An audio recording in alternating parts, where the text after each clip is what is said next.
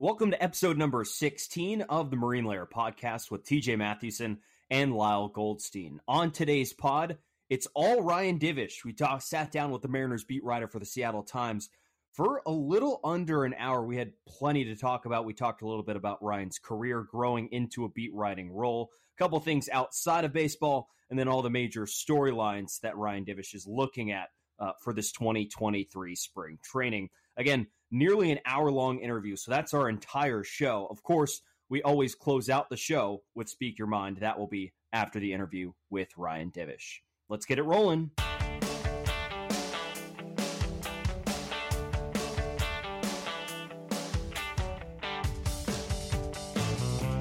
And we welcome you into this episode of the Marine Layer podcast here on Monday, February 20th.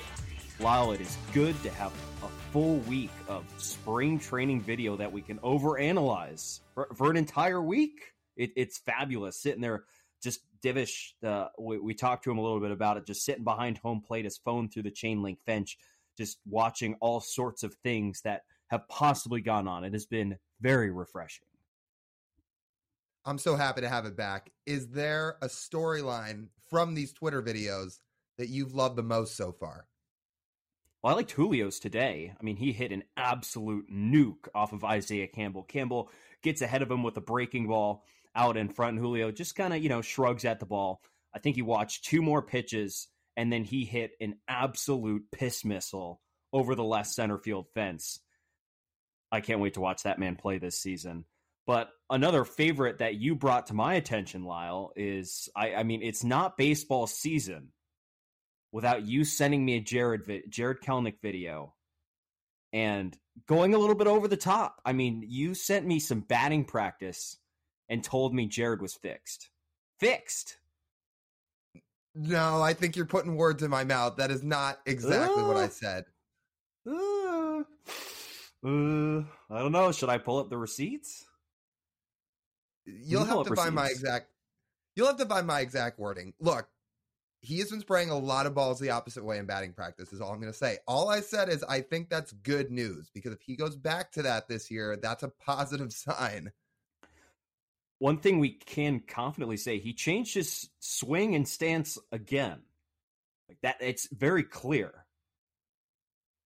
He did, but he's also working with he's working with a totally new set of coaches now, so maybe they can fix him for good this time. What happened to Mark McGwire? Well, I don't know what the story there is. Maybe it fell through, but Kelenic didn't spend Kelenic didn't spend the winter in Wisconsin this year. He was in California and Arizona, like a couple of the Mariners beat writers were reporting, with some new coaches. Hopefully this time, third time's a charm. I don't blame him for that. I mean, as two of us who have spent multiple winters in Arizona, compare it to Wisconsin, Jared, like, no, you're from there, dog, but it's not a better place to spend a winter. Well, anyway, like, back to a swing a little bit. I don't think we talked to Ryan Divish about Jared Kelenic's swing path at all, but I do think it's interesting. I mean, he's dropping his hands down a little bit lower. I know in the minor leagues, he was always like this, like rocking his hands back and forth like this, but now it's more of like a calm. And then when he's ready to swing, he's dropping his hands down probably about halfway between his shoulder and his hip. And, it's different. It's definitely different than what he's been doing.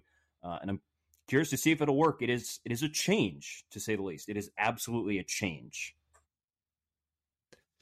It is a change, and we know he's mixed it up a few times. Some people like to get on him about it. I say, you know what? Until something really clicks for you, it's okay. He had a whole offseason to stick with this routine and approach. So, again, hopefully this is the time it works. Because, like you said, he does look different. And hopefully, when we start to see some spring training games, we see all this work pay off on the field, too. Because that would be, as we've talked about, just huge for the M's this year. For you, before we get to Ryan Divish, you asked me this question, so I'll ask you. I mean, what video you're not allowed to talk about Jared anymore. What video has stuck out to you the most from what you've seen from camp? I'm going to take a couple. Okay, Prelander Baroa throwing like 98, 99 miles an hour stood out for sure, because we've talked about, and reporters have talked about a few of these Mariners arms in the minors that could contribute in the bullpen this year, between Bryce Miller, maybe Taylor Dollard, maybe Emerson Hancock. Baroa's in that mix. And keep in mind, this is a guy they traded Donnie Walton for. This is a high upside reliever who's touching the high 90s and looks like he's got a chance to, at some point this year, get up to the big leagues if it continues to click, because he had a good year last year. So that stood out to me for sure. Also, if we're going to throw in a Julio take and a Julio video, today when he got rung up by Brian O'Keefe and he tried to channel his inner April umpire and Julio walked out of there all pissed off and he throws his hand in the air. Oh, that one got me. He learned really well from Ichiro. You remember when Ichiro did that? That was the only time he's ever been ejected in his career. Oh, I don't even ever remember Ichiro being ejected. It's floating around Twitter. I believe he was up in Toronto, and Ichiro, like, it's called under the ball inside without saying a word to the umpire, looks down and draws a line in the dirt where he thought the pitch was. That is obviously a instant ejection if you show up an umpire like that. Again, like, I think, like, maybe like grow some thicker skin, but regardless, like, that's an instant ejection, and Julio did it, and that's exactly what I chuckled about, because there was a couple of photos of Julio and Ichiro sitting next to each other stretching the other day. And I think, Ichiro's like, hey man, if you ever get rung up on something bad, just draw a line in the dirt. Just draw a line in the dirt. And there's no umpires, so they can't worry about it. Speaking of umpires, pay attention to our Speak Your Mind. I think we have a really good one for you for this episode. Without any further ado, Ryan Divish he's fantastic. It was great getting him on the podcast. I've gotten to interview him before on our radio show here in the state of Oregon, but that's obviously in a much shorter, condensed window. It was nice to get Ryan on here and really get to flesh out some thoughts with him and talk about a whole number of things. You'll hear that. Let's get to our interview with Ryan Divish. We welcome Ryan Divish on the Marine Layer podcast. Ryan is a staff writer for the Seattle Times covering the Mariners, and he also is the host of the Extra Innings podcast, his own version of a Mariners podcast. We appreciate Ryan joining the Marine Layer podcast today. Ryan, thanks so much for coming on. Thanks for having me. I don't know if it's necessarily a podcast when I only record it once every about 2 months anymore. I've been kind of lazy about it, trying to navigate some of the technical issues with Larry Stone is always a bit of a adventure, and so I might have to try this software. It looks a lot better than what we use. He always sounds like he's somewhere far away from any wireless signal. Yeah, like in a cave in Afghanistan, almost. yeah. That's what it sounds like. Sometimes it's a little tricky to hear him skipping along, but we me and Lyle both listen to it quite often, so it is good stuff. We appreciate the content you're able to put out. I'm curious for how many springs you've been able to go down there. The difference in climate for how you usually spend your off seasons up in Havre, Montana, and then transitioning down to arguably the warmest place in the United States. I don't know if you could pick two polar opposites for the span of 2 weeks. No, you are very correct. Yeah, I haven't. I mean, I really started spending most of my off season in Havre the last couple of years. I started dating a girl from my hometown, of all things, and so I go back home because I'm gone most of the time, and she lives there and she works there. So I go back, and yeah, there were times this year where it was 45 below, and that's pre-wind chill. And then the wind chill bump it up to 50 or 60. Uh, I grew up in that town, and I lived in Dickinson, North Dakota, and I thought I could handle it. I can't anymore. It's miserable. Like, you just don't want to leave the house. You do, but it's hard to describe it. Like, the snot in your nose freezes. You just don't want to do much of anything. So yeah, there was one year my dad came down to visit me down here, and he left Havre and it was minus 27, and he got here and it was 87. So you're talking 100 degrees difference, and it's just it's pretty crazy how much you look forward to this. It's not real warm here today. Last night it hailed and rained, and it was like biblical rain, not like we get in the Pacific Northwest, where it's kind of a mist. This was big raindrops, and it had lightning and thunder above it, and then it was hailing. And I'm like, I got here and I was at the Costco park. I guess this would have been Tuesday night. They all run together. But anyways, I was in the Costco parking lot. I'd gotten some stuff for the apartment I stay in here.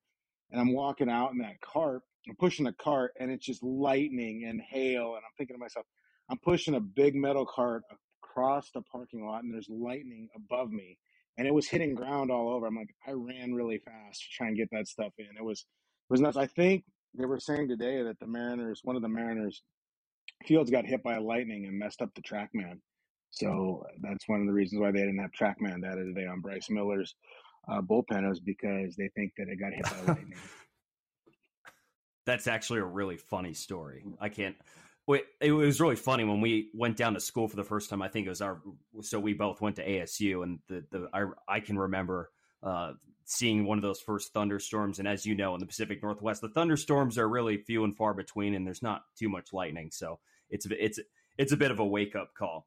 Another question I have about you arriving down in Arizona in terms of, what your first food choice is. I know you love that Hawaiian barbecue place. You posted it with Jordan today, which I need to try that spot whenever I get down to Arizona. But it's like that and In-N-Out. I don't know which one. I don't know how you choose which one you go to first.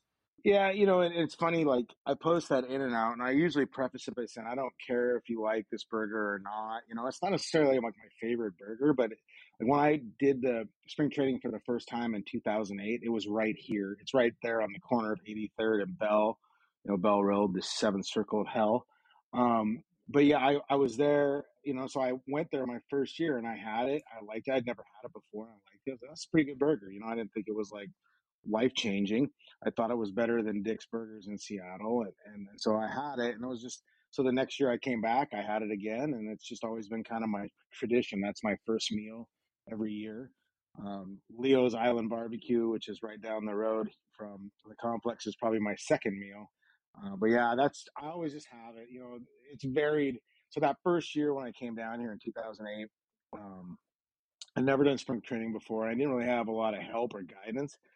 And so that year, I think I was 14 pounds in 2 months because I would go, they had a bar called the Salty Senorita, which is right by the Padres complex. I'd go there and I'd have buckets of beers with some buddies and the other riders. And I'd go straight to In-N-Out and get 2 double doubles and some fries and then go home. And I do that like every other day. And pretty soon I was like, holy cow, none of my clothes are fitting anymore. I feel terrible. I mean, I enjoyed the hell out of it. Don't get me wrong, but like, there wasn't a whole lot open at 1 a.m, so I'd always go to In-N-Out and get a couple of double doubles before bed. Now I've had to change that as I've gotten older, but that's always my first meal. Every time I've come to spring training, I always go to In-N-Out for my first meal. I don't eat it all the time. Not like in the past. I might have it maybe 2 or 3 times when I'm down here, but I don't eat it. That's always just my first one. That is some peak Arizona behavior. Go ahead. Yeah, Ron. It's funny when we went. You guys are ASU guys. I would always go, like, we'd always hit up Mill and, we'd go to the Mellow Mushroom, or I'd hit up, there's a place called Yeah. We went there. We were just at Mellow Mushroom like 5 days ago. So the year a few years ago when Montana beat University of Washington in football, I was here covering games at Chase Field. And I was basically watching the Grizz game. I didn't even watch the game I was covering. And that was when the Mariners, it was 2021 where they had that magical run late. And so anyways, we got done and we went to, after the game, my girlfriend was here. She came with chips and met me after the game, and we went, because it was a day game, we went to Barrio Queen and got margaritas and celebrated the win. And then I took her, it was Saturday night, and it was early, Saturday night, I think it's September. I said, you've got to see Mill Avenue on a Saturday night. You just will not believe what Mill Avenue is like.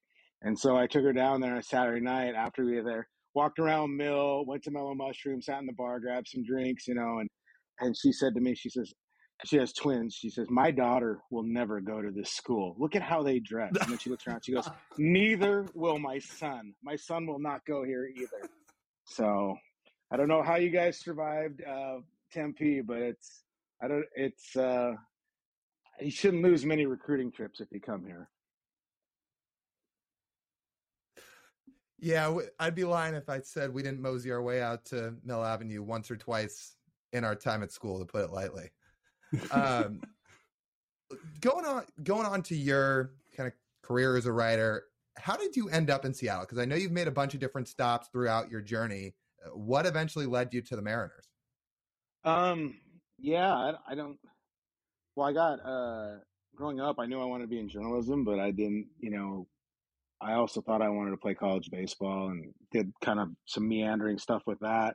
And so I ended up at this school in North Dakota, and they didn't have journalism. Um, and so they only had like teaching and nursing, business, and truck driving. It's a quality NAIA school I was playing at. So I got a teaching degree there because I wanted to play my 4 years. My sister was on scholarship for volleyball and fast pitch. I was on scholarship for baseball. So like was helping my parents out. We shared an apartment, so I got my teaching degree. And I think my parents thought that I was just going to be a teacher and a coach.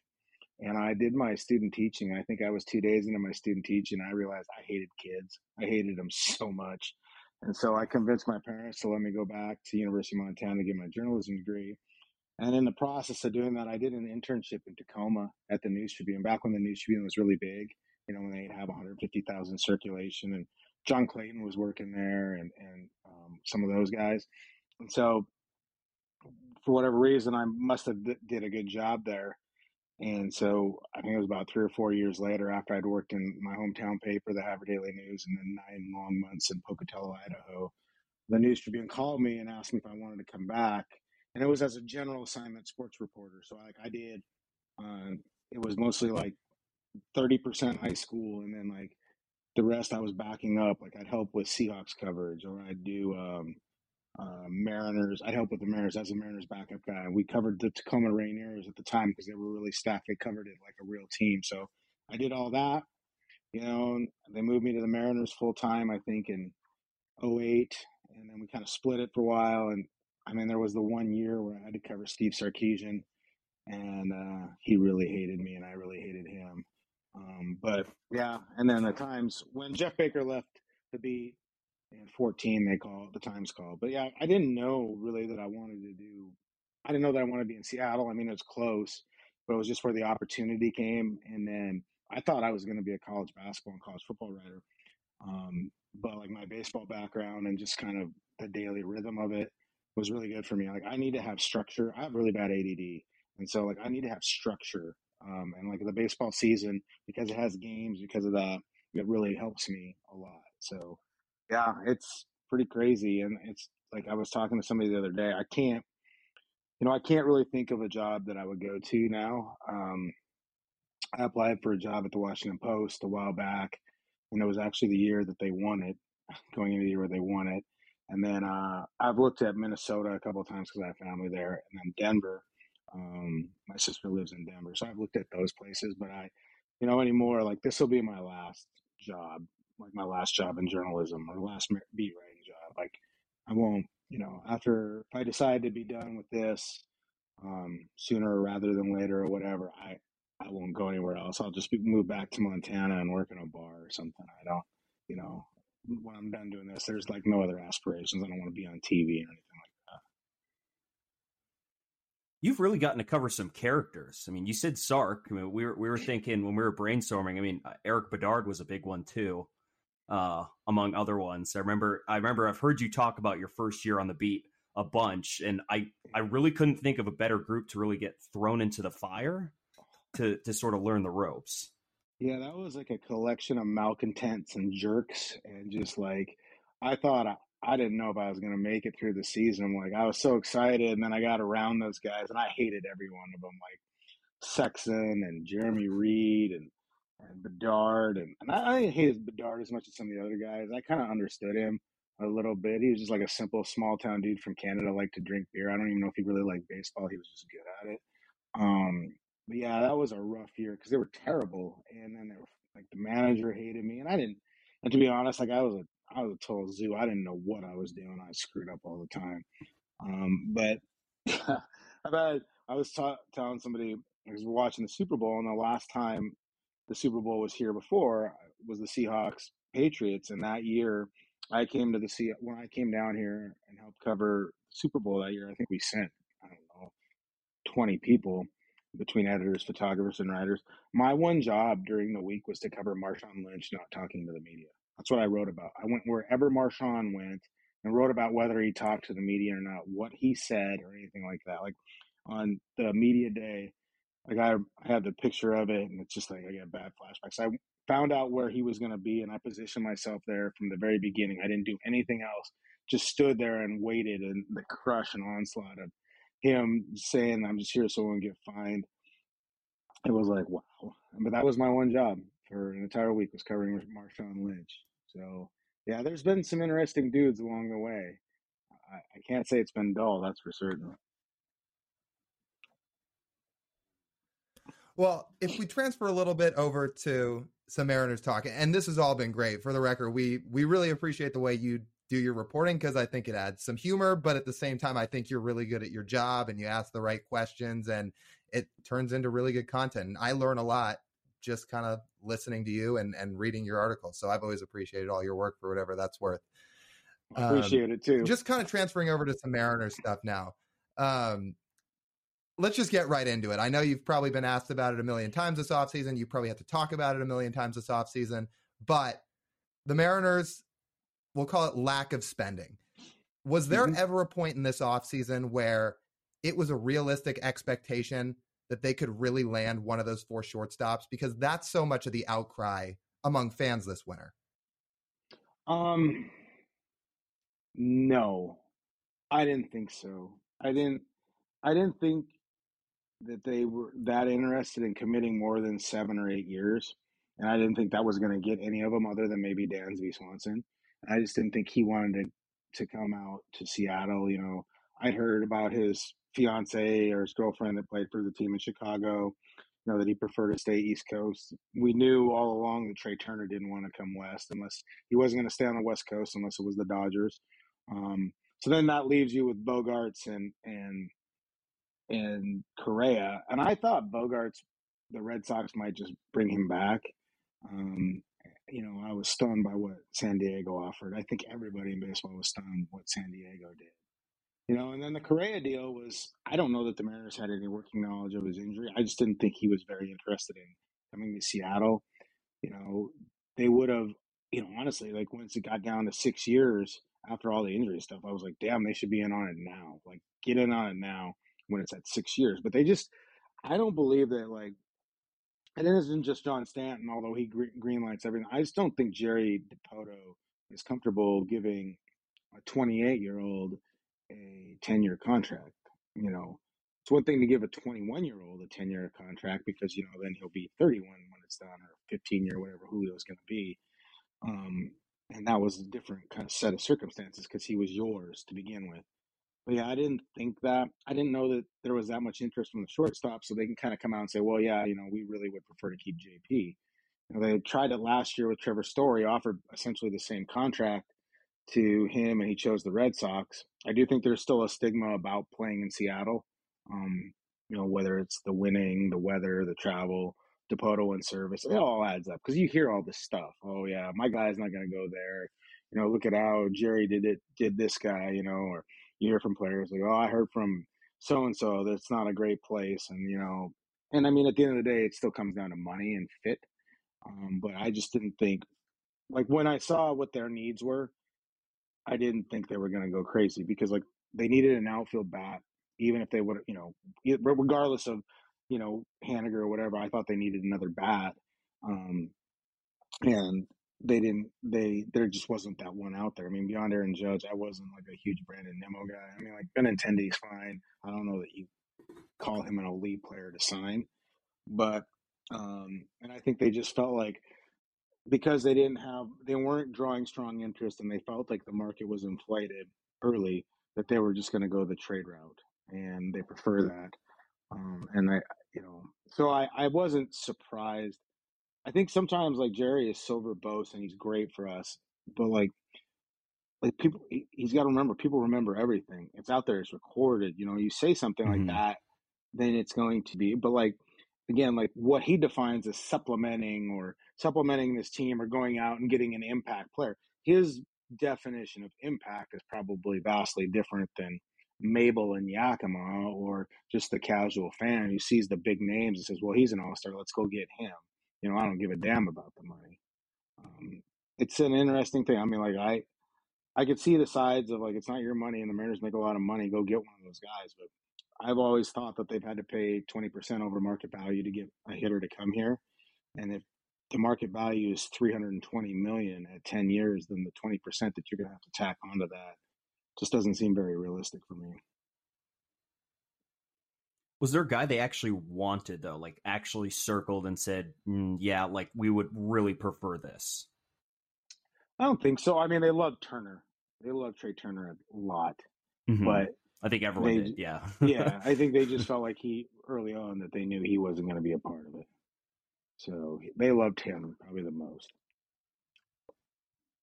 So at this point, then, in terms of acquisitions, it'll be future acquisitions.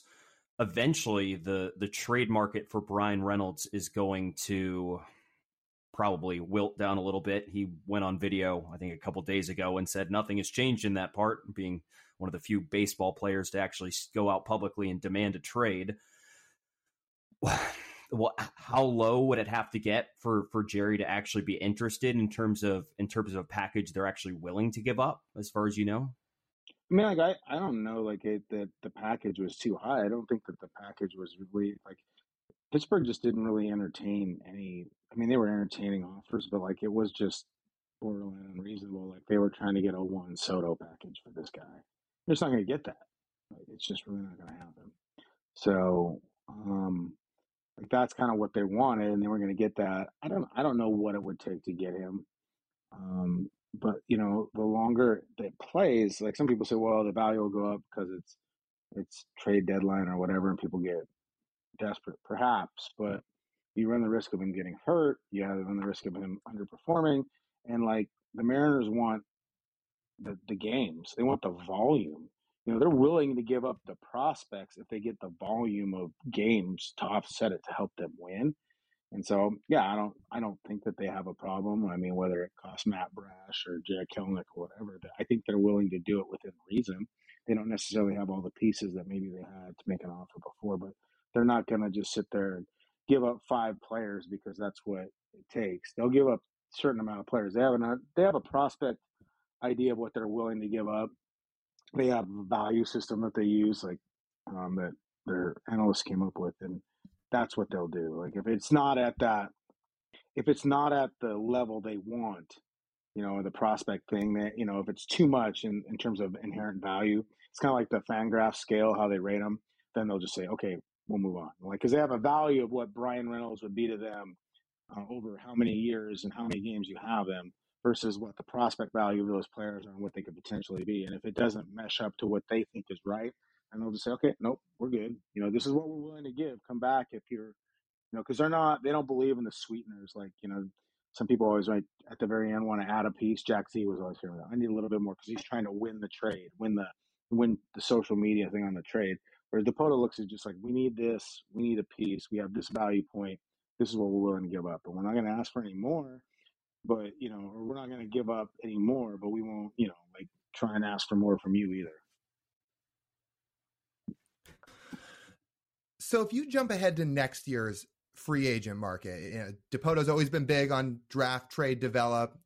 Feels like they go after the Braves model a lot of the time with trying to keep a lot of their own guys. Well, they just trade for Teoscar Hernandez this offseason. And when you look at next year's free agent class among the position players, I mean, outside of the 2 white whales in Ohtani and Machado, it's not the strongest class for position players. So if Hernandez goes out there and has a big year this year, he could be the 3rd best bat on the market next winter. That being said, do you feel like there's any shot that he would sign an extension in Seattle this year? If his agent is any good, he'll tell him not to sign an extension. Bet on himself and say, hey, look, this is a bad class. And if you're the 3rd best bat in this class, you can make a lot of money on the market. Because I don't know that the Mariners would give him the perceived market value of what the 3rd best bat would be next year. So yeah, his agent is smart, he'd say, you know, wait it out. We're gonna have a bounce back year, and even if you have a down year, you're gonna get still a pretty good offer, and you can do a 1-year offer to try like a pillow contract and try and build it up. So no, I don't see it happening, but you know, stranger things. I didn't necessarily see Luis Castillo signing an extension either. But yeah, I don't see it, and the Mariners are going to try and reel in one of those white whales. I don't know that they have the wherewithal to get Shohei Ohtani, but they'll make an effort. I mean, it's something they're already planning on. They went after him hard the last time and basically were runner up. So I know they're going to try again. That actually transitions really well to the next question I had is, I'm not saying this is the right model to go after. I'm not saying it's right or wrong, but do you feel like part of the reason they have not spent big the last two off seasons is because they are trying to gear up for a run at Ohtani? I mean, maybe, but I think there's a lot of things. You know, last year, last year was a little bit more different. Kevin Mather had a lot of say in last year's budget leading up into the season. I think it was last year, or the year before. I don't know. Yeah, it was last year. Yeah, and so that was different. And then just this year, I don't think it was so much about Otani, but they gave a lot of money to Julio, or committed a lot of money to Julio and Castillo and Robbie Ray, and I think they felt like they got burned a little bit by Trevor Story. So then, I don't necessarily think they're saving up, because really, like, you look at Otani as an investment, that he's the one player that, more than any other player in baseball, that brings you a return on your investment, not just in terms of production in a game, but in terms of value, fan value, ticket value. Like, people come to see him because he's a phenomenon. Like, not very, like, we always joke that, a free agent signing doesn't necessarily guarantee increased attendance, but Otani is different. It's just different because Japanese people will come to see him, and you go to games, and like if it's a bad series or whatever, like it's Tuesday, Wednesday, Thursday series against the A's. If Otani's pitching in one of them, yeah, I'd go watch him play. Watch him hit and pitch. It's a walk up value type of deal. So um, they have the money. They had the money to do both. I just don't think that they felt like they had a fit, and I think they're also aware that at this point George Kirby is trending towards like Walker Bueller level money in arbitration, and Logan Gilbert won't be far behind. And if Cal Raleigh hits the way he hits this year, he's going to make a sizable amount. They're going to be spending a lot of money in arbitration in the next few years too. I think they're aware of that. Like I said, I just don't know that they found a fit that they were willing to commit that type of money to. I don't know that they're gun shy because of Cano or anything like that, but like they just didn't see a guy that they really felt like they could offer. Like, if you're going to give 300 million to somebody, you damn well better be sure he's a guy you want. You can't be lukewarm on that. Would the Mariners match like the 16-year offer that AJ Preller's going to throw at him? No, I don't think so. I don't know that Otani wants to commit that long to something like that. I think the Mariners might go heavy, like 8 years, but heavier dollars, AAV, and just say, hey, look, you know, you have freedom. We're going to give you freedom. We're not going to lock you up to one thing. Because, like, what Otani's found is like, oh, yeah, I committed to the Angels, and then they stink, and they don't know how to build a team around him. And then here he is. Whereas, like, the Mariners offer him, 4 years to say, look, 4 or 5, we'll give you an opt out after 3 or 4 years. You can leave if we're not good. If you want to stay, great, but we want you at this much, and we'll pay you more to keep you around. Because I think ultimately sometimes those guys like to have some freedom. And it's weird about thing. My mom is Japanese. She wasn't born there or anything like that, but she's full Japanese, and the Japanese culture is a little different. In Japan too. I talked with some guys, like the idea of like going super team like LeBron, or signing with like the best team or for the most money, isn't necessarily as honorable in that culture, in terms of like, signing and trying to win on your own, or helping be a part of the team instead of joining like an all-star team. So I don't know how much that factors into it either. I mean, like, Otani's been here a lot, so maybe he's been Americanized in that way. But Mariners will make a run. And I guess for me, if I'm Otani, like, yeah, you want to win, but you want to be in a spot where you feel comfortable that, you know, you're going to be able to do what you want in terms of hitting and pitching. And, the organization is going to continue to build and put together a team around you, so that, you're not like it was the last couple of years for him. So when Trout's out, it's just basically him and a bunch of dudes from AAA Salt Lake. regardless of where Otani lands next offseason, I really think it's going to be one of the more entertaining off seasons we've ever seen in baseball in terms of how that free agency is going to roll out. I'm excited to see it. Let's shift gears. I'm itching to learn a little bit of what you've seen at spring training so far. I mean, you're standing up there next to the fence watching Bryce Miller today, and Lyle and I are extremely excited to watch Bryce Miller pitch in person whenever I can get out of Oregon and go watch a game this upcoming spring. But you're standing there watching Bryce Miller. I mean, is that fastball and that breaking ball that it looks like it's living up to the hype. Yeah, it's it's really kind of odd because he's so little. He's not a very big dude. I don't think he weighs 175 pounds, maybe 5'11", but it comes out hot. We didn't have the gun readings on it today, but I'm sure it was like 98, 99, pretty easily. The slider is interesting because he has two. He has two sliders. He throws one, I wouldn't say gyro style, but he kind of turns it one way, and it's more of like a cut slider. And then he has one that he tries to sweep with to get the swing and misses. Then he's got a little changeup that he threw a few times today, and it's serviceable. That's why they can keep him as a starter because he's got technically four pitches. But yeah, I mean, I think at some point we'll see him in a relief role this year. They'll keep him stretched out, but the durability factors and all that, it's just as electric as Matt Brash's stuff is, and just because you don't expect it. It's a little guy out there and then just comes out smoking you know.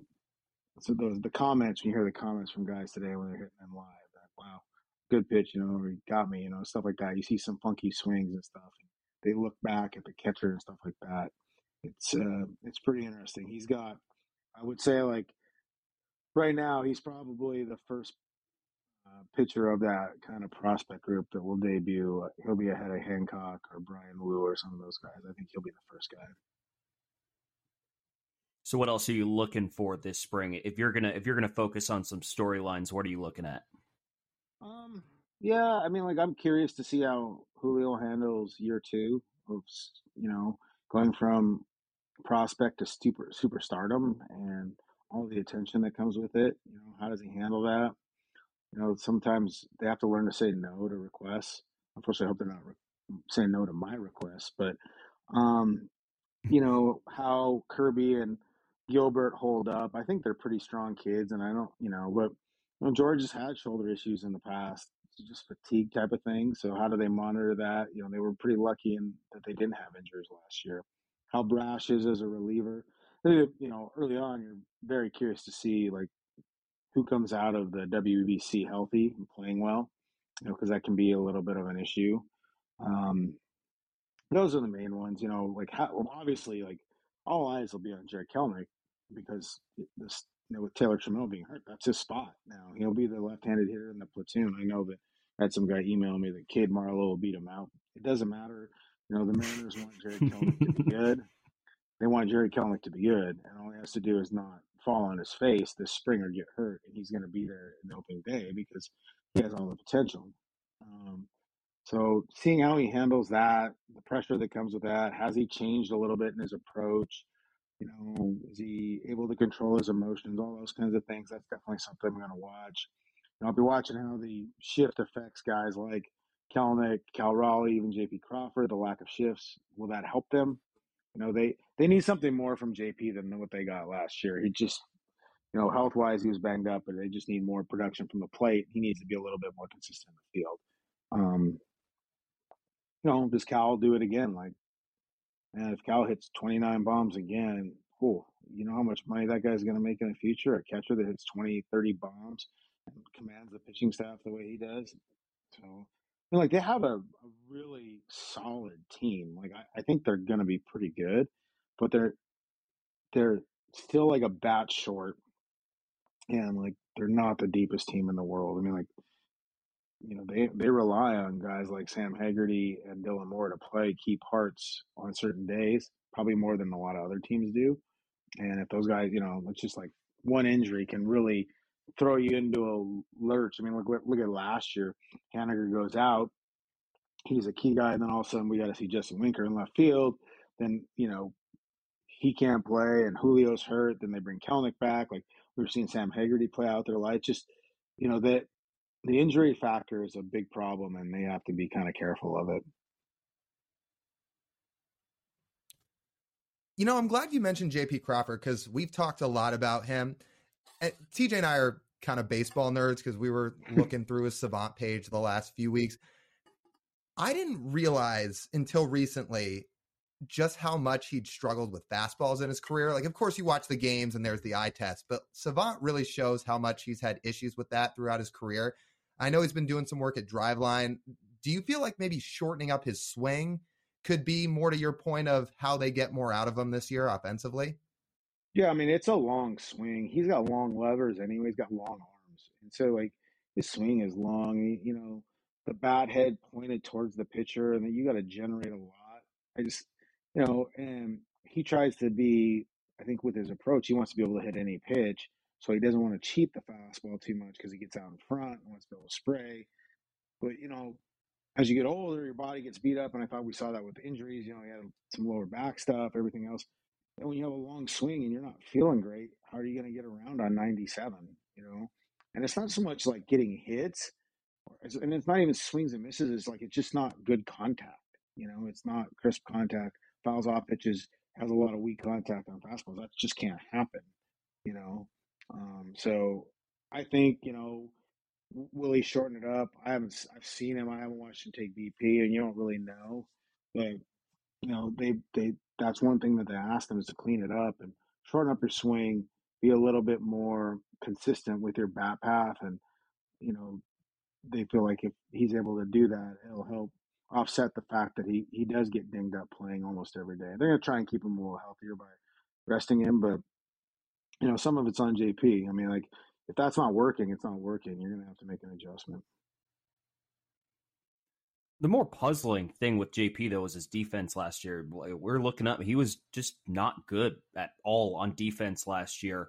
And I was Perry Hill subtweeting him today, like with that video. Was he trying to correct like an old highlight from what we saw? I couldn't really tell what he was trying to get at with that. Regardless, like I feel like JP should have probably just spent the offseason sleeping at Perry Hill's house and working on his defense. I don't know. What the balance was with that. No, I don't know. He was really dinged up last year. He had the back issues. You remember he dove head first on a ball, into first base, which they had that's how Cal got hurt too. So he had some back issues. You just can never get loose, and then finger issue and just knee issue. Like he was really dinged up. You'd see him all iced up or trying to heat it up, but I think too, like when you're not feeling great, when you aren't 100% or you're dinged up the way he was, you're not able to do your daily work, and I think it leaked into it. I thought he wasn't. By the end, he was fatigued a little bit too. He plays like a maniac on the field, and so I think that just wears him down physically. So I think as you get older, you have a better understanding of it.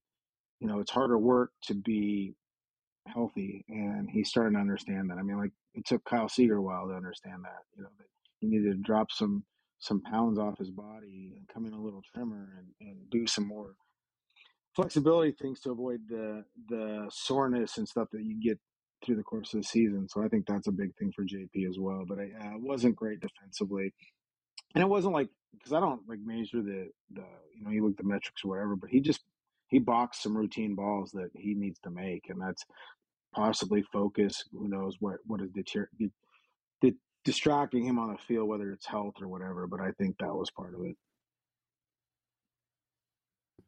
I guess we're kind of just making our way around the roster here. But speaking of injuries, Ty France, do you feel like his second half of the year last year was injury related from that play in Oakland?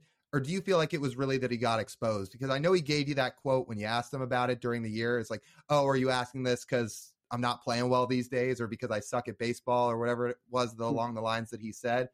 But do you feel like it was because of that injury or was it more that pitchers just figured him out? Well, he had two injuries. He had the injury to his left arm on the ball and the catch to his elbow. And then he had a left wrist injury where he rolled over it diving for a ball, which was similar to what he had in 2021 that hurt him.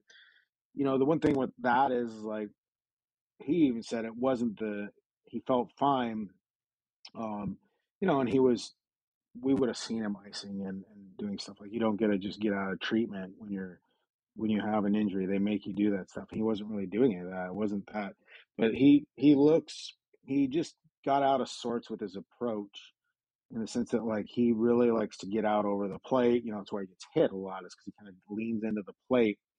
And if you watch, and some Mariners admitted, and some scouts told me is like when he was struggling there, and it may have started with the wrist because it was bothering him, but pitchers were attacking him under his hands with fastballs and he couldn't hit it, because again he's trying to get out on the outside half of the plate and cover that and go that way. So then he's just not able to hit it. So what he tried to do is adjust to hit it and like hit those pitches, and they weren't strikes. Like, why adjust to hitting a pitch? It's not really a strike very often. And he got caught up in that and he just couldn't get it back. And then once you're trying to get it back, well, you've picked up these other bad habits and all that stuff. So he kind of lost his way as a hitter, because that's, you get exposed and pitchers can execute.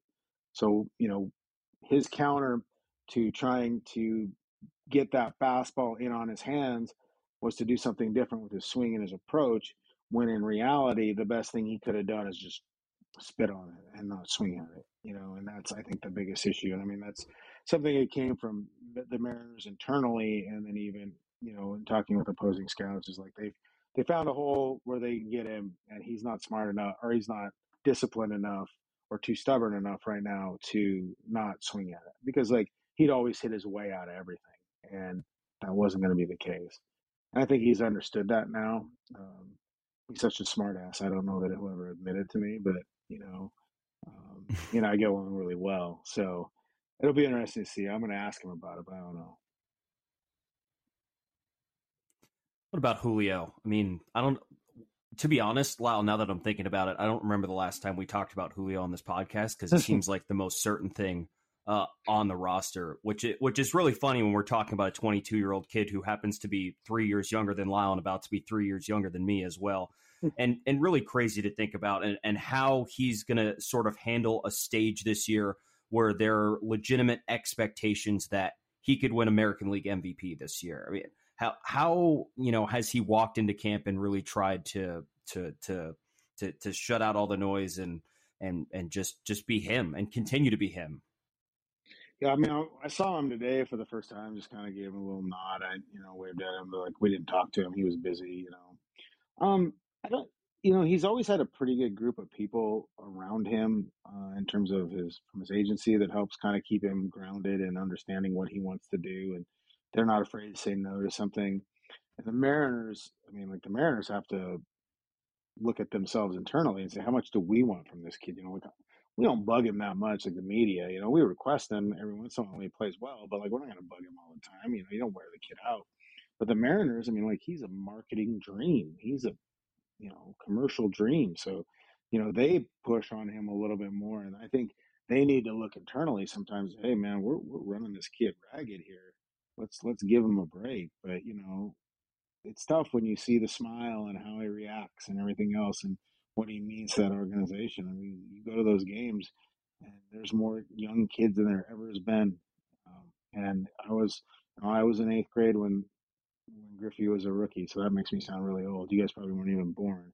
But like I was in eighth grade when Nope. Griffey was a rookie, and I know what that was like and what it meant to kids, and we're seeing that at those games with kids. It's just a phenomenon. And so it's hard to say no, or it's hard to not want him out there front and center all the time, but that's the biggest thing. And for him on the field, it's just how do you stay on the field? What did he play in 125 games? Is that what he played in? I don't remember. I mean, like that's It was something around that. 125. Yeah. Let's look it up. So really like quick. it's got to be how do you stay on the field? How do you be out there for 150 games? Obviously, it's probably not going into the All-Star into the home run derby with a bad wrist and then swinging and becoming a superstar. Although I'm sure he doesn't regret that. But like he's as good, he can be as good as he wants to be, as long as his body allows it, and the mindset allows it. I don't know that he'll ever be a a complete like a 300 hitter, but I think he can be was 285. I mean, was he 265, 270 last year? That's think about how bad his first month was.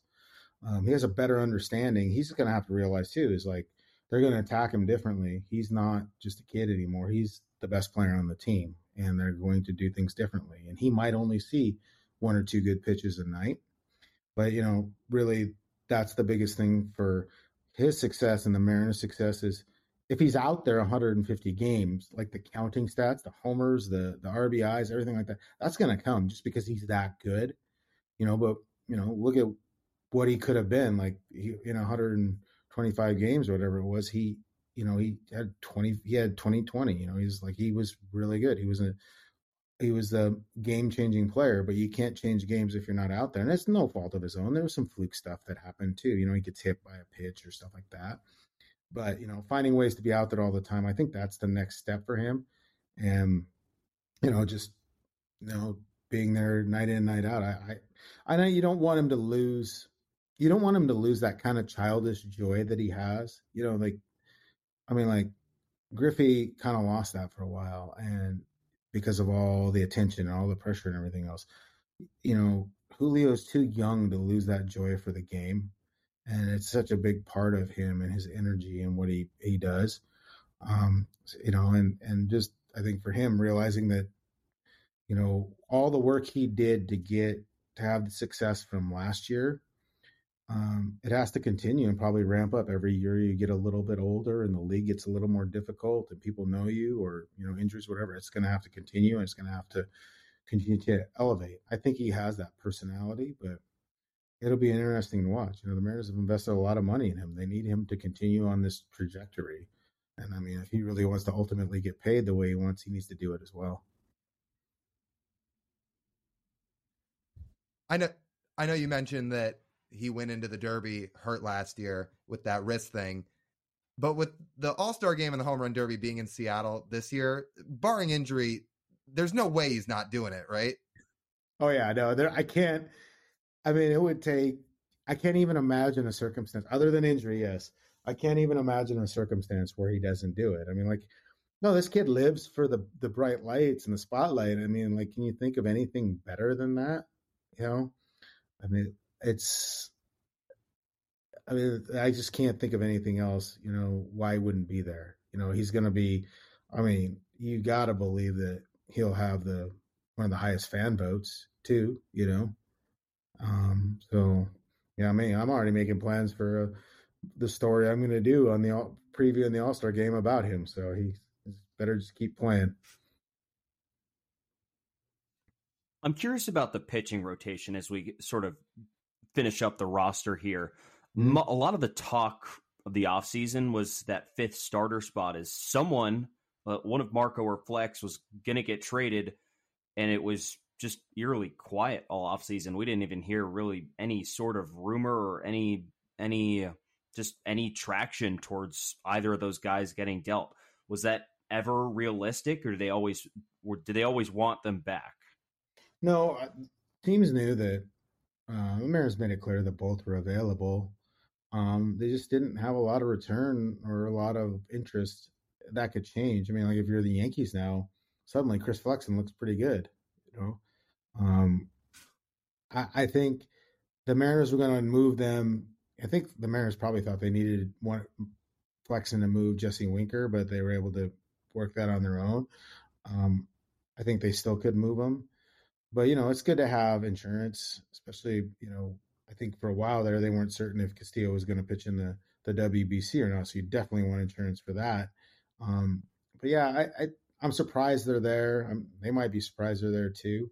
Marco looks really good. I mean, he's really trim and looks like he's 12 years old. But yeah, I think Marco will be the fifth starter and Flex will pitch out of the bullpen just because he's better equipped to do that than Marco is. But I don't know that Chris will finish the season with the Mariners. Just because there could be needs or whatever, you can address some stuff. And I don't think they're just going to give him away, but they have a surplus there.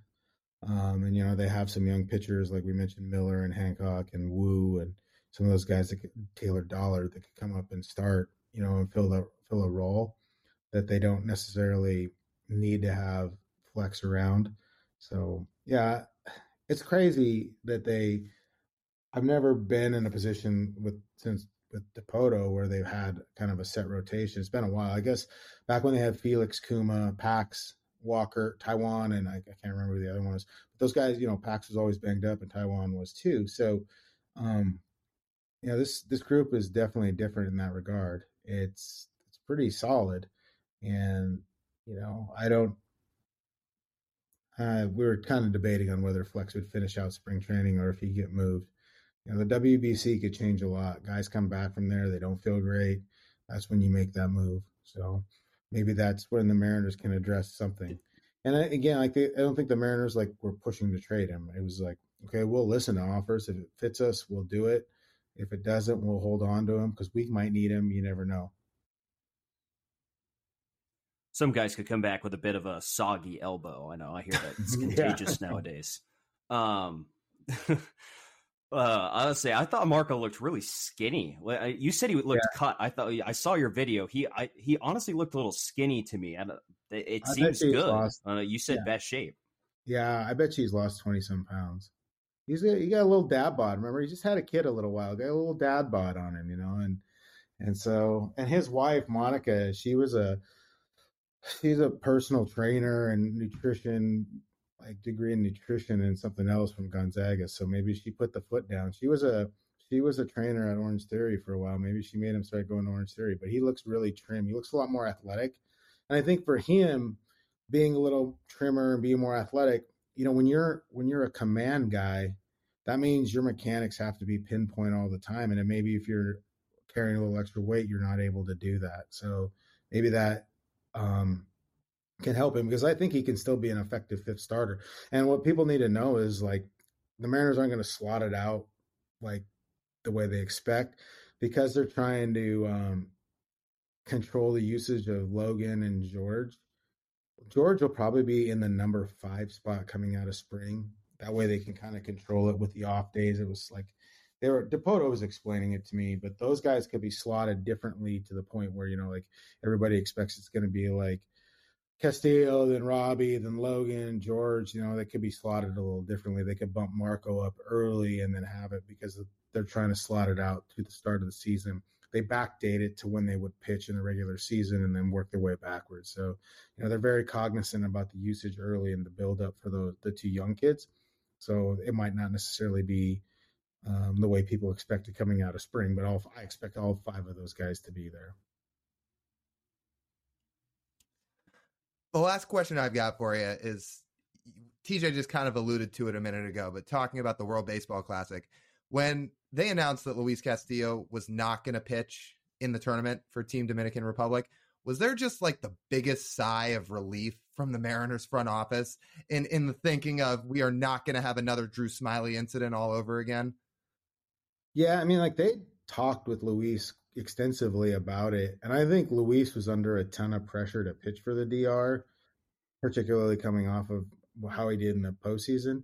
But I don't know that he really, really wanted to do it, because he doesn't, in that regard, you're almost starting your workouts, your throwing program, everything 2.5 weeks or 2.5, 3 weeks earlier than you might normally. So I don't think he wanted to eat into his off season that much by having to start training that hard earlier than usual. He comes in and he does his build up. He's been doing his normal workouts. He's on his normal schedule. I think he preferred that more.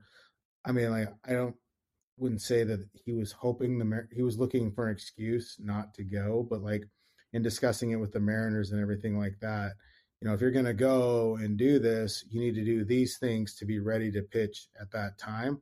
And I don't know that he was willing to do it. So I think it was kind of a mutual understanding, hey, this probably isn't the best for me or the team right now. So let's just kind of say, he's not going to do it. And if the Mariners have to look like the bad guys in the situation, so be it. They don't care, because they don't, after what happened with Drew Smiley, I don't think they want any other guys playing in it. I think that'll wrap it up for us. You can find all of Ryan's work at the Seattle Times website, or if you still buy newspapers, usually, Ryan, I believe you're still right on the front page every week. I know my parents still get the paper delivered, so you're always right there in the front. And you can also find Ryan's work with the Extra Innings podcast. Ryan, do you know when your next one's going to be out, so we could bump it? I don't know, probably next week. I was gonna wait a little bit so I could see a few guys and stuff like that, and then talk to Larry. I had plans to make it like better, but you guys got like the cool microphones and stuff, and I'm just not willing to invest that or my time into it. So, we'll see. But I think it'll be next week. I wanted to watch a few days worth of it and then go from there. Then it will probably be out right around when this episode of the podcast drops. So if you are listening to this after it comes out, I'd go check out the Extra Innings podcast. So Ryan, thank you so much for joining. Stay away from Mill Avenue and Old Town if you want to have a safer, risk-free spring. Yeah, I'm a little too old for those places now. I'm probably more like Desert Ridge, but like, you being over here in the West Valley, it can get a little rough. One night, me and our columnist Matt Calkins went out to have some beers, and I think watched the UW hoops game or something. And I said to Matt, okay, first person to find, because it was an outdoor bar. I said, first person to find someone without exposed tattoos, man or woman. The other one has to buy drinks all night. We couldn't find one, so. I know, like. I don't know. You're pretty far away from Gilbert, but we've heard downtown Gilbert's cool too, and it might be a little bit of an older vibe too. If you want to trek all the way across the valley, I'll stay here if I have to. I'll go rock out in Sun City. It's usually done by 9:00, so I can get up early in the morning. All right, sounds good, Ryan. Thanks so much for joining us. Thanks, guys. Anytime. That was a phenomenal interview with Ryan Divish, one of the favorite interviews I've done in my time in media, getting to sit down with a Mariners beat writer for the Seattle Times, Ryan Divish. We know he's such a great personality, and he can show it a little bit more on a podcast forum like this. We're happy to give him the platform, and it's really just get to good and just have a conversation. It was an awesome interview. I love talking to Ryan. He's great. He's phenomenal. And I've got to say, did you hear him at the start of the interview? He gave us credit for going to Arizona State. You see all these people in the world, they give their kids or other people credit for going to Harvard, to Stanford. Guess what? At those places, you hate your life for 4 years. All you do is schoolwork. Why not enjoy it and go to ASU? And Divish was like, yeah, credit to you guys for making it through. And I was like, we appreciate it, Ryan. Yeah, we survived. But it doesn't sound like anyone in the Divish sphere will go to Arizona State. No, it does not. It does not. But that's okay. I'll say, hey, listen. It's fun. We know that. But hey, I understand the my daughter is never going here. I get it. That was funny. That cracked me up. That really did. That was good. So that's good stuff with Ryan Divish. He's again one of the best personalities around the Mariners, and also does phenomenal reporting work. He really does his job well because he brings some personality, like you said, but he really does good reporting. If you listen to his podcast, he'll give you some insight to things he's hearing from inside the walls, which is really cool. He gave us a little bit of that too. And we really covered everything in that interview, which was awesome. I mean, we covered multiple off seasons. We covered spring training. We covered positions. It was great. I mean, he gave us a ton of time, and obviously we are really appreciative of that. Okay, TJ, let's wrap up the show with Speak Your Mind. Speak your mind, Spock. That would be unwise. What is necessary is never unwise. I think I know you've got something itching on your mind this week, but I'll let you tell me and everybody, what is it? Sure. I have two this week. First one, I'd like to shout out Will Simpson of the UW baseball team for getting ejected for bat flipping in a game against Santa Clara. I think it was today.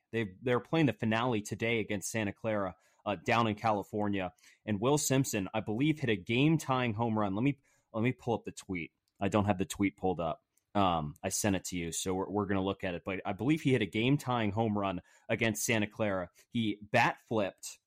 It was game-tying home run. He bat flipped, a very casual bat flip, I would say, and managed to get himself ejected from the game. So I will say, with college baseball being back, umpires are back, baby. You can't have baseball without umpires taking over as the center of the show. You can't have it. I mean, that's why people tune in. People want to see ejections of the best player on the team. Like, Will Simpson is pretty much the best player on Washington's baseball team. And in a crucial situation, he got thrown out because, of course, he did, for a bat flip. It wasn't like an excessive bat flip. The bat never went above his head. I think he made it about 3/4 of the way down the line before he tossed his bat, which is not an ejectable offense. There was no, the NCAA banned dugout props. There was no dugout props. There was, I don't know. He hit a home run and he hit a bat flip and got tossed out of the game. I love it. I love it. We might really have to take our victory lap this year with umpires and really kind of call out some of their bullshit all year, because if robo-umps actually start in 2024, it's going to be great for the game, and we are both pro robo-ump here on the podcast, but there won't be much trashing of umpires' strike 3 calls anymore. That's really unfortunate. I'm going to miss that part. I'm going to miss it. Yeah, me too. Okay, so my Speak Your Mind this week. You kind of dipped into baseball for yours. I'm going to cheat a little bit and dip into baseball a little bit for mine, even though we usually stay away from the diamond on Speak Your Mind. It ties in a little bit. So Mac McClung won the dunk contest this past weekend, right? This is a guy that's played 2 career NBA games, but he got into the dunk contest because it's not as star-filled as it used to be. You don't get the LeBrons and the KDs and guys like that joining the dunk contest nowadays.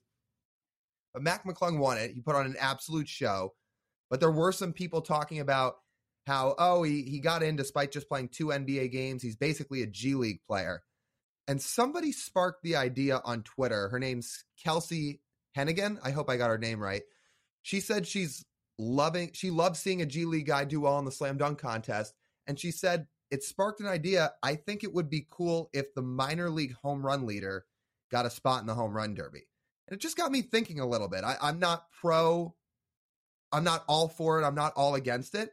Just got me thinking it could be an interesting idea. If we got to see somebody like, if we're going to tie it into the Mariners, Robert Perez go up against big leaguers in the home run derby, could that be kind of a cool thing? That could be okay. I think the difference between the 2 leagues is Major League Baseball does not have trouble getting stars to participate in the derby. I mean, true. What would be an NBA what would be like this dunk contest compared to the home run derby? What kind of players are we seeing participate in the home run derby? I mean, off the top of your head, is that like an AJ Pollock?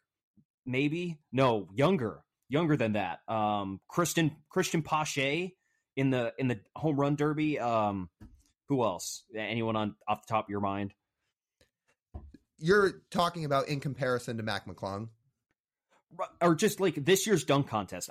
I forget the 4 that were that participated besides Matt McClung, but it's all guys you don't know that well. Right. Yeah, that's true. I mean, obviously in baseball, when you have Julio and Juan Soto and Corey Seager and all those guys participating in the derby, you have stars in it. It was just an idea that obviously those minor league guys probably wouldn't win very often, but just as an example of maybe how to market minor league baseball to the pros a little bit more, just because some people follow it, some people don't. But obviously, like you said, it's not a perfect 1-for-1. It just got me thinking a little bit, so I thought I'd present it here because I thought it was an interesting idea. I like the idea. Again, I just don't think Major League Baseball has a problem filling the field, so they wouldn't have to dip into the minor leagues and fill a spot with a minor leaguer. That's all. I wouldn't be opposed to it if some minor leaguer at the breaks got like 40 bombs. Like, okay, sure, put them in. If Ellie De La Cruz had been in the home run derby this past year, I mean, I would have watched. Now, what the Reds have said yes to that, I don't know. Probably How not. does that affect a prospect development? That's interesting. Something to think about, though. He's got the power for it. You would know. You saw him play. Mm-hmm. Yeah, for sure. But you're right. It's not a perfect comparison. Baseball does not have trouble getting stars into that contest. So maybe it won't happen, but I like the idea. My second thing here for Speak Your Mind, Lyle, did you realize the XFL is back this weekend before Sunday? I did, and I watched a couple games, and I watched that The Sea entire Dragons game. I watched the second half of the Sea Dragons and like pieces of the first half. How did Gucci Danucci look? Oh, you didn't see what happened? Well, I saw he threw a pick six. As you can tell, I didn't watch any of the game. I didn't. Yeah, so you haven't seen the ending. These dudes converted multiple third and fourth downs. Josh Gordon had a couple of the conversions. They got all the way down to the 1 yard line. They're out of timeouts. It's first and goal at the 1 with like 30 seconds to go. So you don't really need to spike the ball. They spike it. So then it's second and goal. Clock stopped at about 27 seconds. They try some option play. Ben DiNucci just completely loses the ball out of his hands. Like it mirrored Jalen Hurts in the Super Bowl almost. Lost it. DC picked it up. Game over. They were a yard from winning the ball game, and they blew it. I couldn't believe how that game ended. Something about Seattle teams in the 1 yard line. It's just haunted. I know. It made me realize, in the NFL, people call players like Derek Carr and Kirk Cousins somewhere between average to slightly above average as QBs. In the grand scheme of things, those guys are really, really, really good when you're sitting and watching XFL games with Ben DiNucci and ASU legend Manny Wilkins starting games. Wait, who does Manny start for? St. Louis. Huh. Man. Yeah, I just don't think you'll catch me like sitting on my computer and watching an XFL game. I don't think I could get myself to do it. The quality of football is just not good enough. I can't do it. I didn't even realize the XFL was back this week until I opened my phone. It's like, oh, I see The Rock standing there in the Rangers Stadium screaming to the crowd. I don't know. I like the kickoff rule though. They kept that from the second iteration of the XFL. This is now the third iteration of the XFL. I didn't even realize that old Ranger Stadium is still intact. I figured they would have taken it down by now and just turned it into a parking lot or something else, but it's still up. It's still there. It just sits there. It just sits there. I think they play high school in there. I don't know. Yeah. I wonder for how much longer, but for the time being, it's still there. But yeah, for me, it was just like, spring training games haven't started yet. Football's obviously over. I watched some college basketball, but it was on. So the Sea Dragons were playing. I was like, why not? Ugh. Yeah. No, just not interested. Just not good enough football. All right. Fair enough. Well, maybe you'll watch more minor league baseball than minor league football when the season comes around, being the XFL. But shout out MLB TV. Get all minor league games. It's going to be awesome. Yep. I can't wait for it. That'll be good. That'll be good. And shout out T-Mobile as well. It's essentially just free. Absolutely. No doubt. Well, that'll just about wrap up this edition of the Marine Layer podcast. You guys know the drill. If you want to listen to the full form podcast, you can listen on Apple, Spotify, Amazon, Google, and the video version on YouTube. If you want to follow us on social media, you can do so on Twitter, Instagram, TikTok, and YouTube Shorts at Marine Layer Pod. Subscribe to the YouTube channel. Leave us a review on the podcast. Word of mouth's great too, by the way, guys. If you're liking the podcast as much as, even half as much as we're enjoying doing it, tell your friends, tell people about it, because we're really enjoying it. We hope you guys are too. For TJ Mathewson, this has been Lyle Goldstein. As always, we thank you guys for tuning in. We'll talk to you next week.